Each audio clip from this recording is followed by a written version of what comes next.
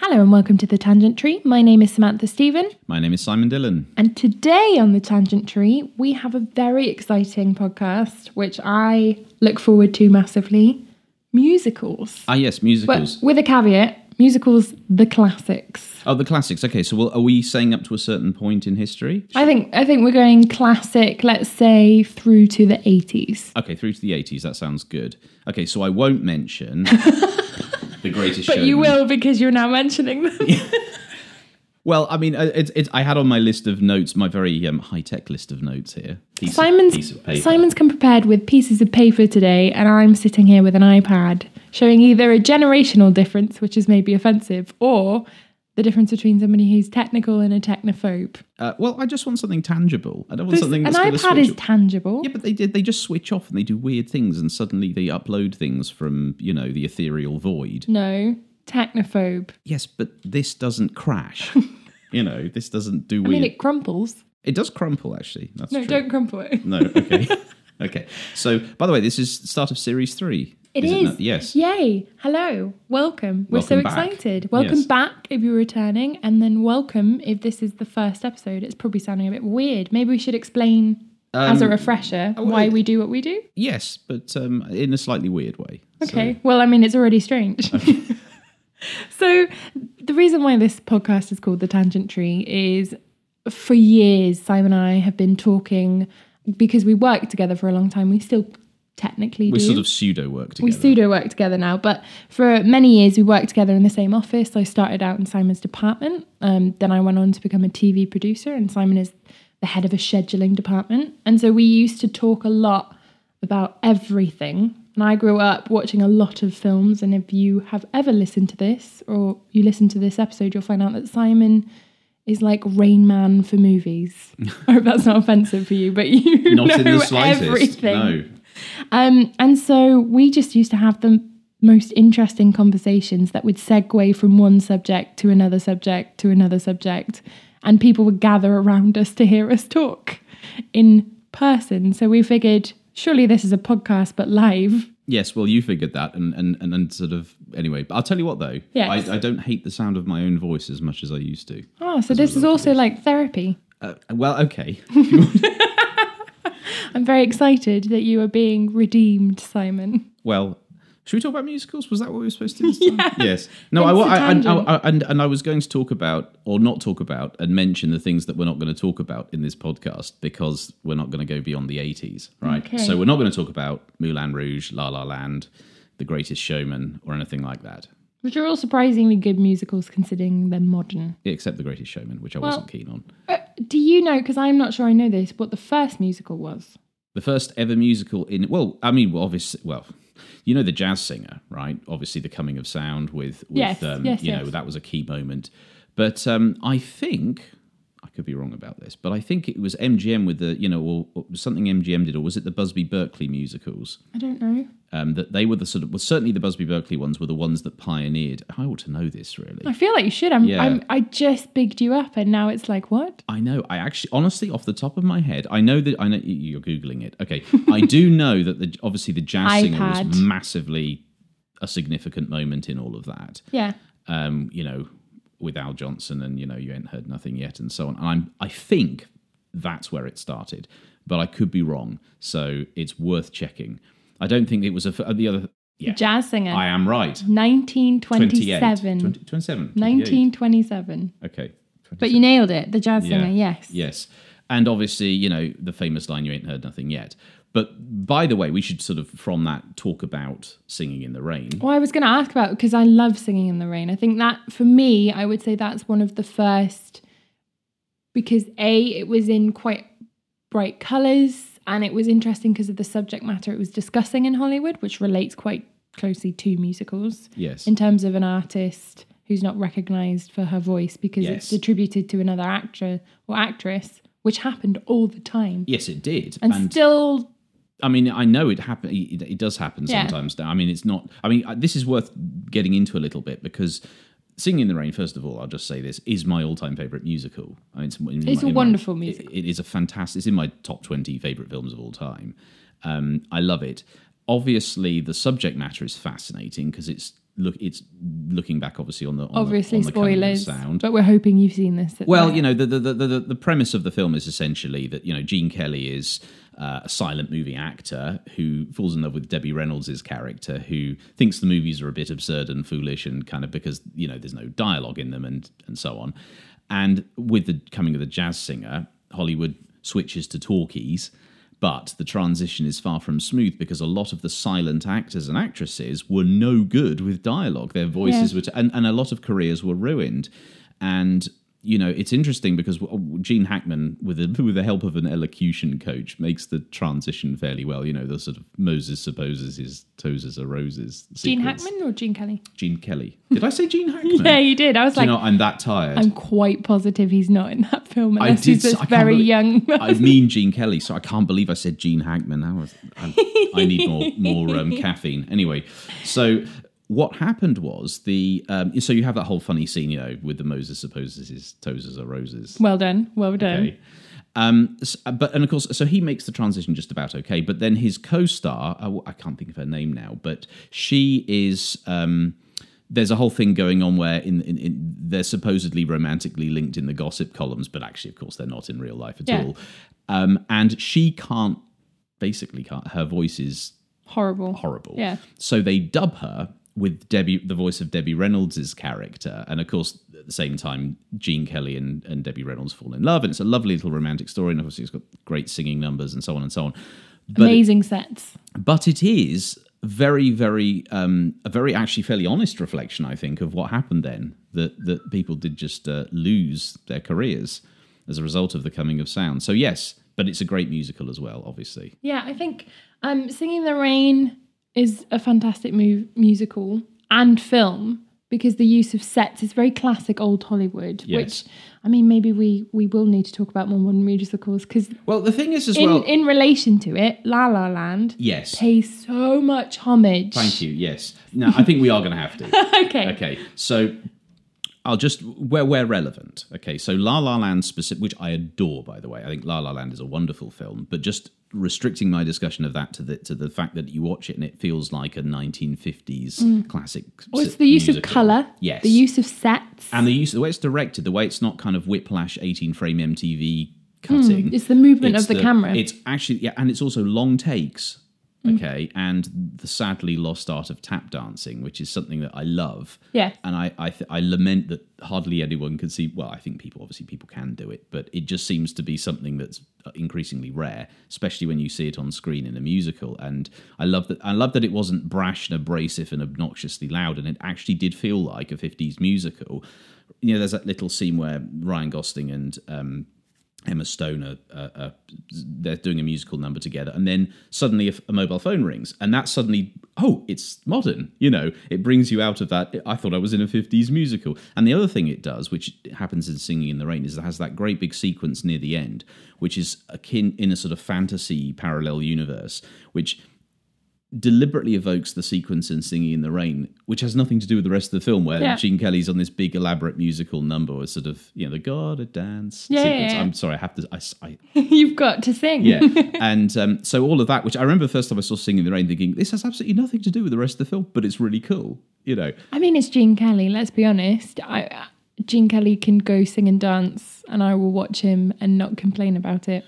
Also, ever? I mean, obviously, he's in other great films. Like On the Town is another favourite of mine with Gene Kelly. And yes. You know, there's also one other thing I wanted to say about Singing in the Rain. There's that incredible number, Make 'Em Laugh. Yes, yeah, which is just one of the best comedy slapstick musical pieces that I've ever seen in a film. I mean, it was nice because they had a musical number for Friends. Yeah, so it wasn't romantic. Yes. Because I think for before that, in Hollywood, a lot of songs were romantic songs. Yes. And today, I mean, if you listen to music generally, aside from musicals, most of it is about romance. Yes. So it's nice to have essentially a buddy comedy in a song. Well, I just really like, it's just a really wonderful aside. I mean, is it essential to the plot? No, but is it brilliant? Yes. You know, and it's a really good musical slapstick set piece that just, you know, you can watch it as a standalone piece of, it's a piece of art as far as I'm concerned. So I have a question for you. In terms of musicals, what's your definition? Oh, well, okay. Because this is important to establish. This is very important. Okay. musicals for me, it's a treatment and not a genre.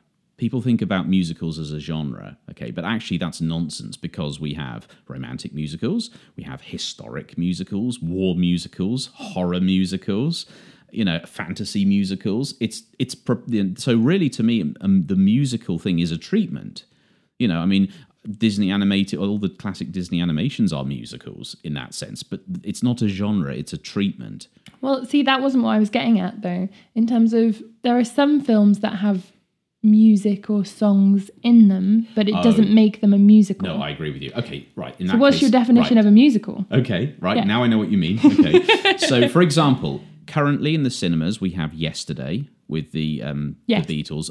I know by the time this is heard, it might have been and gone from cinemas, but that's not a musical because it's about it's about performers, okay? And by the same token, I would say A Star Is Born is not a musical in that sense either. But something like, for example, Rocket Man, the recent Elton John biopic, is a musical because they take Elton John's songs and they're not just, it's not just a sort of, okay, we performing the song. Exactly. It's not some sort of, and it's a sort of fantasy in that sense because they've got, depending on the mood of the characters and the story at that point, they pick a song from the Elton John back catalogue and they'll have people dance to it, sing it, choreograph it, and so on. And that is, I think, a musical by definition is the musical numbers are about what's happened. They're a comment on the plot, or they're about the emotion of the character, or sometimes they do advance the plot, but that's really what they're... And that, for me, the definition of a musical would be it's music is used to tell the story. Yes. Well, sometimes it isn't. Sometimes it's used to describe the emotions or to... But that's still telling the story. I suppose. That's still moving the plot along in terms of character development or even transitioning them from one set to another set, yes, or a dreamlike state, like Singing in the Rain. There's lots of different things it can do, but it's telling the story of that movie. Yes. Whereas if somebody's performing a song they wrote, it's not really telling the story. Which goes back to what I said about it being a treatment. Yes. Rather than a genre in that 100%. Sense. So I think you're absolutely correct, and I think that one of the things I love about musicals is that, because some people don't like them because they think they're surreal, overly literal people. Okay, yes. It's like, people don't just burst into song and do this in real life. It's like, no, but it's about what's going on inside the character at that point. 100%. Singing in the Rain is just a brilliant metaphor for joy, isn't it? And romantic joy specifically in that context. Well, and I also think that musicals make some difficult subject matter easier to talk about, particularly in that time period. Yes, I agree. Does that make sense? I agree with you. So, for example, you've got things like My Fair Lady. Yes. That's a musical. Yes. But it's talking about inequality between classes. Yes. A difference between social mobility, all of this kind of stuff. They're actually big things it's grappling with, which yes, some people may be like, oh, you're blowing it up bigger than it is. But no, it's a commentary on that. It absolutely is. I mean, obviously, My Fair Lady derives from Pygmalion, which wasn't obviously a musical, yes, George Bernard Shaw. But the thing I love about My Fair Lady is a terrific film. It's an amazing film. And Audrey Hepburn is wonderful. See, my favourite is Rex Harrison, because he's not someone who really can sing. Yeah. But, not really. Not like he would walk out onto The Voice and everybody would turn their chair for them. That's what I mean. He's not like a singer, but he is such a character in his voice when he communicates that you just... Like, I would just get lost in his performance always. Yes, and I agree, and he is very good. I also think as well. I mean, I love the relationship between him and Eliza. It's really beautifully done, and I do love the transition, obviously, that you see in that story. But you're right; it is about social mobility and class, and I've always loved. I mean, I think the sequence comes just after the intermission. I've seen it in the cinema. I've never seen it with an intermission. Well, no, I saw it in the cinema. Yes. Not in the original release. I wasn't alive then. I was going to be like, wait, you are way older than I thought you were. I watch a lot of films on re-releases. Okay, you have to see great films have to be seen in the cinema. My Fair Lady is no exception. Yes. I think it's just after the intermission when they have the Ascot sequence, which I love. I've always loved. The Ascot sequence may be my favourite in that entire film. Yeah, it's brilliant. And the whole thing is brilliant.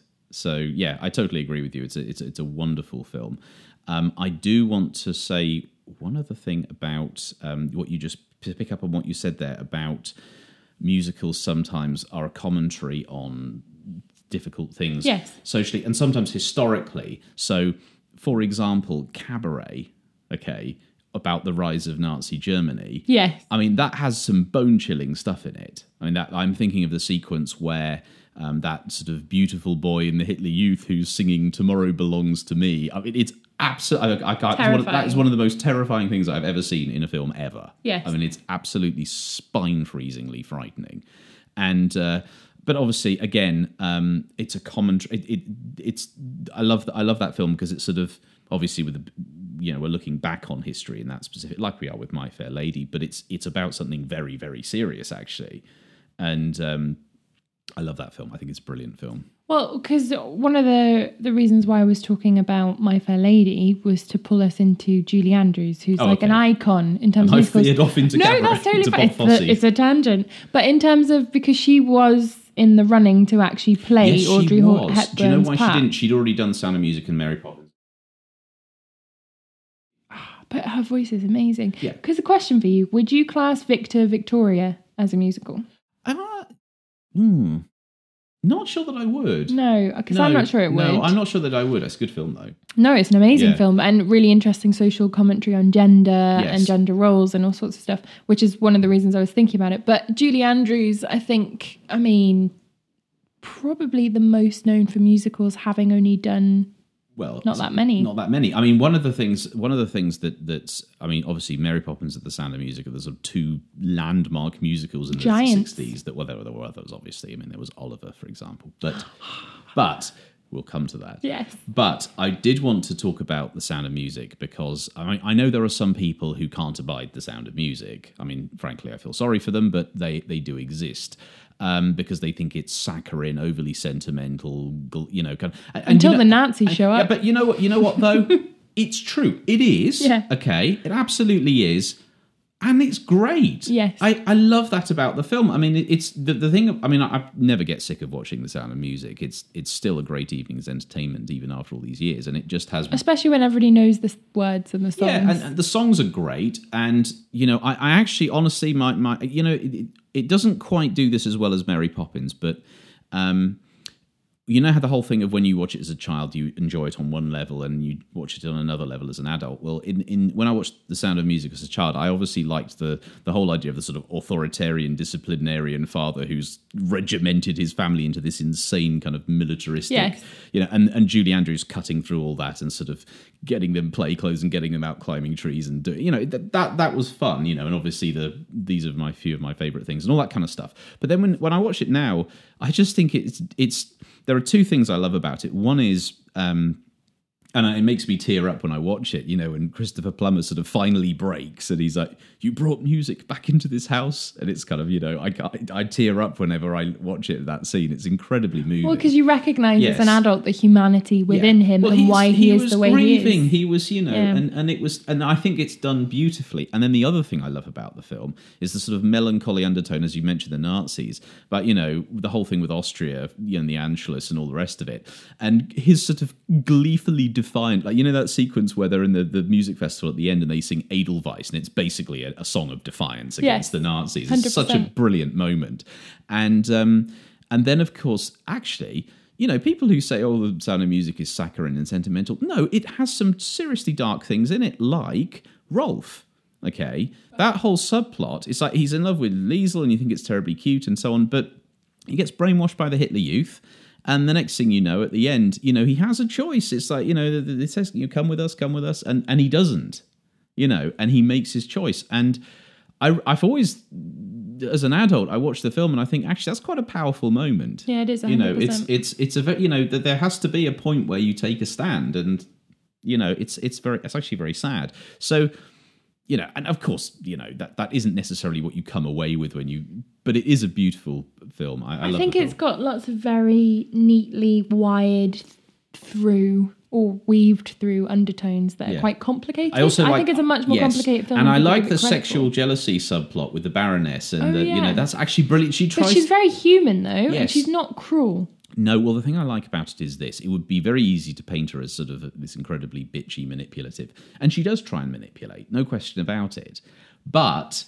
in quite a reasonable way. In a way that ultimately you think, okay, actually, she's lonely too. Yes. And you kind of understand why Do you see what I mean? So it's not done in a horrible way, and it's not done at the expense of her. Do you see what I mean? And I like that about the film too. It's interesting how your perspective changed watching it with different viewings, because I remember watching it when I was young and looking up to is it Liesl? Liesl, yes. To Liesl and going, oh my gosh, I want to be like that when I grow up. And her whole 16 I am 16 going on 17, yeah. And that whole thing with Ralph and all this kind of stuff. And then I remember watching it when I was like 22, 23 and being like, oh my God, she is such a baby. What is she doing? Why is she? And this guy is clearly just a bit of a and not that interesting. And why would you do that? And my perspective changed so much. That's very interesting. Watching it through multiple viewings. That's actually very, very interesting. And the relationship to characters. Because you aspire to be someone and then you realise how young they are. Naive they are. It's odd. And actually you're right, because that is actually a very good point, because of course what a teenage girl may look for in a guy at that age will, 5 to 7 years later is totally different. So it's actually very, very interesting that you had that perspective on it, I think. Yeah. And also it's like whenever you watch certain films, you find yourself hating the parents initially, and then you get older and you're like, I agree with every single decision they've made. Like, they are making the right decision right now. These kids are disrespectful. It's actually really funny. I mean, just total tangent, That's okay. There's nothing to do with musicals. New series of Stranger Things, which I've just watched. Yes, I haven't seen the third one yet. Oh, haven't you? Okay. Is this a spoiler? This isn't really a spoiler. It's okay. Okay. So there's just But maybe for you, if you haven't seen it yet, because it's very recently out, then just skip ahead 2 minutes. Well, it's just to do with what you were saying about, as an adult, you completely agree with the parents. There's a particular scene in Stranger Things Series 3 where one character reacts a certain way to, teenage character. And I was just sitting there as I was like, you know what? Damn right. He was disrespectful. So, you become that crotchety old man, like a Clint Eastwood character. Like, get off my lawn. Yeah, absolutely. But for me, so Julie Andrews was such a huge pinnacle of musicals growing up, because she has an amazing voice even today. Like my partner and I were talking about this in the car yesterday. She has a beautiful, classically trained voice that has the ability to do so many things, but carries emotion as well. Yes, it does. Which you don't often have with people who are classically trained. Yes. And so in Mary Poppins, there's one song which I will sing to my kids, which is the Stay Awake song, the lullaby. I love that the reverse song. Psychology song. Oh, it is a bit dark when you think about brilliant. it. Well, obviously, I think we've talked about Mary Poppins a few times on the podcast, but I mean, we'll just say that it is one of the greatest films ever made, and I'll brook no argument with that. Again, for the reasons we already discussed, which is to do with seeing it differently as an adult when you're a child. But just to focus on Julie Andrews specifically, I think her performance in that film is remarkable because she somehow manages to. She's not actually a sort of soppy, sentimental character at all in it, and she's got a bit of an edge. And I mean, not as much of an edge as the books have, but I think I really like that about the film. And I love how no nonsense she is. I love how, at the end you have that lovely line about, practically perfect people don't let sentiment interfere with their, it's brilliant. And she's perfect for that role. And the trouble with the new one, with Mary Poppins Returns, you see, I got to tell you, I don't think I think we mentioned this on a podcast in Series 1, and we never actually covered it. We said, we're going to talk about Mary Poppins Returns, and then we didn't. Okay, yes. So I'm just going to mention it briefly now. It was good, it wasn't great. Okay, and the problem that I had with it was this. With the original Mary Poppins, you come away from that and you feel like it's an effortless film. Now, obviously, it wasn't effortless. A lot of thought went into it. A lot of hard work went into it. But it's a souffle of a film. You have that kind of "let's go fly a kite" moment, and it feels just so perfectly kind of natural, absolutely natural, effortless, light, and such a brilliant metaphor for joy. In this one, have you seen it? No. Okay, I'm just going to say this then. They try to do a similar thing at the end, okay? And the trouble is, I feel like I was sitting there watching it, and I was thinking to myself, I can see you're really trying. I can see that all the right ingredients are there. I can see that you're really making an effort, and I know what you're going for with this. I imagine there was immense pressure to end it on a memorable high note, yes, the same as the last one. But if the story doesn't naturally lend itself to that, and you have to force it, it's never going to ring true. Well, I just think that, lightning doesn't strike twice is kind of how I feel about it. Yes. And it's not that the story doesn't work exactly. It's just that it's an okay film. It's okay. And one or two of the songs are quite good. But, obviously the Sherman Brothers songs in the original are such a high watermark. You're just never going to get that high. Unbelievable. I mean, they're good, but they're not great. And then there's one or two other things that obviously they deliberately echo, I think, the structure of Mary Poppins in the same way that with Star Wars, with The Force Awakens, deliberately echoed a lot of the original Star Wars to sort of. Yeah, Alex and I were talking that for us, it's almost the recent series of Star Wars are remakes of the originals. In terms of what they're trying to do. Well, this is a good tangent, which we'll have to pick up on another time when we do a Star Wars podcast. But I will just say that's true of The Force Awakens. I don't think it's true of The Last Jedi. That would be my point on that. You can't see it, but our sound man is nodding vigorously. Yes. So next musical, because you take from your list, because I've been very much... Okay, well, we've gone all over the place here, but we haven't really talked about... we just quickly talk about Busby Berkeley. Okay. Now, in the 1930s, they had a whole raft of terrific musicals. Gold Diggers of 1933, Footlight Parade, 42nd Street, a whole bunch of others. Have you seen any of those? No, I'm not familiar with these. So I'm just going to tell you what made them so famous. Okay, yes. They would have these amazing choreographed numbers, which are often kind of, you'd see sort of geometrically perfect and symmetrical, kind of like overhead shots of girls in swimming pools forming shapes, and you've probably seen some clips actually. Yes. Okay, but the other remarkable thing was they would often set these musical numbers on the stage in a theatre, but then to basically essentially show you the power of cinema, the camera would go onto the stage and you'd see them dance around. And then as the number progressed, you would go into the back of the theatre and into worlds that the audience in the theatre couldn't possibly be seeing. Yes. Okay. And that was what made that was their trademark. They did this incredible thing where it's like, well, the audience can't possibly be seeing that. How can we be... Now... This is something you couldn't get as an element of musical theatre. Exactly. Yes. And of course, that's this is just one of many reasons why, the 1930s were the first golden era of Hollywood, the second being the 70s. Anyway, yeah. So here's the thing. In Indiana Jones and the Temple of Doom, it opens with a musical number that's a deliberate tribute to Busby Berkeley musicals. Do you remember when she comes out, Kate Capshaw comes out and she sings, comes out of the dragon, and then the camera goes into the dragon, and into this other big stage with all these dancers and everything.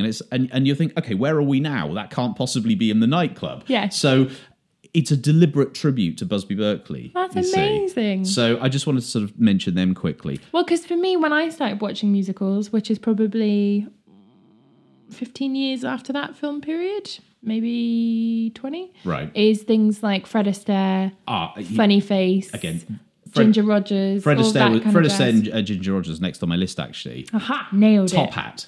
Yes, Top Hat's an amazing thing. And also, see, the reason why I have this influence on my life is very much from my grandma.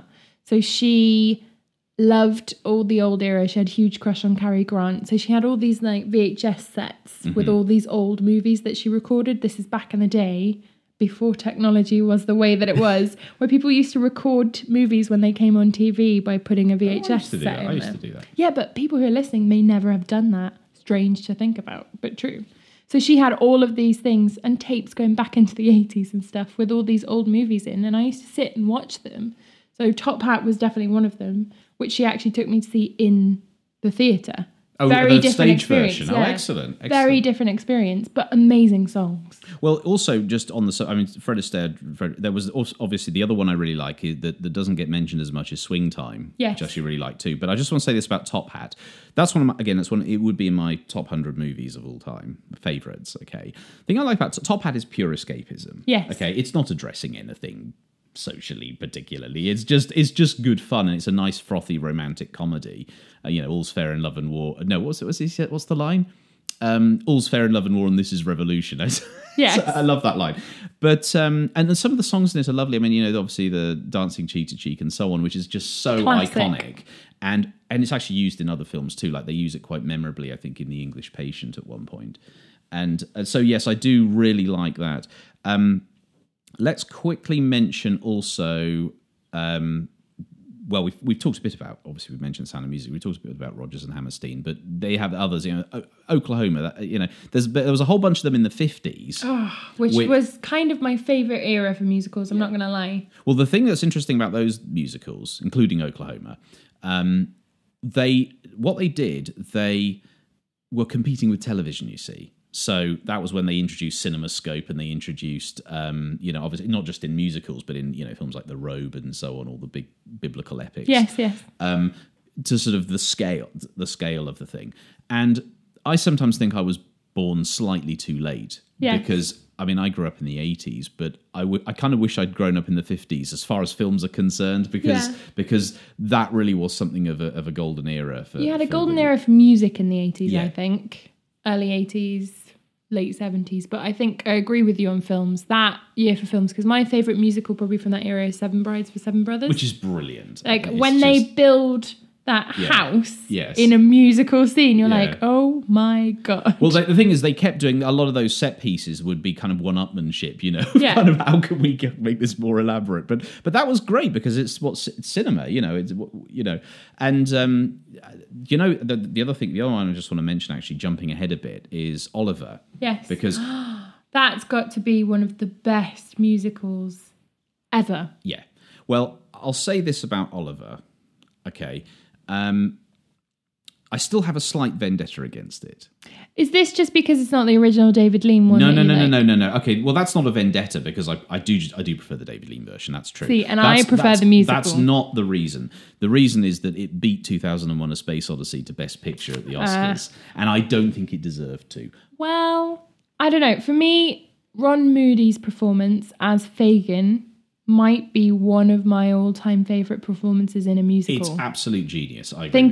Thinking about it, I'm not sure I've ever watched a musical where I 100% believed that actor was actually that character, and also forgot it was a musical and believed that character would have actually been singing, which is the difference. Yes. Does that make sense? It does. Because a lot of times in musicals, them going into a number makes me go, oh yeah, it's a musical. But you see, in Oliver Twist, in Oliver, they do excise a lot of the plot, okay, from the novel. Yes. But it doesn't really matter because those numbers are just astonishing. I mean, it is one of the great, I would put it on a par with Mary Poppins in terms of iconic songs that just are absolute earworms the first time you hear them. I mean, I remember I showed it to my children. I don't know, I can't remember when this was. Well, actually, the oldest one had already seen it, but the youngest one, it was the first time he'd ever watched it. This was 2 or 3 years ago.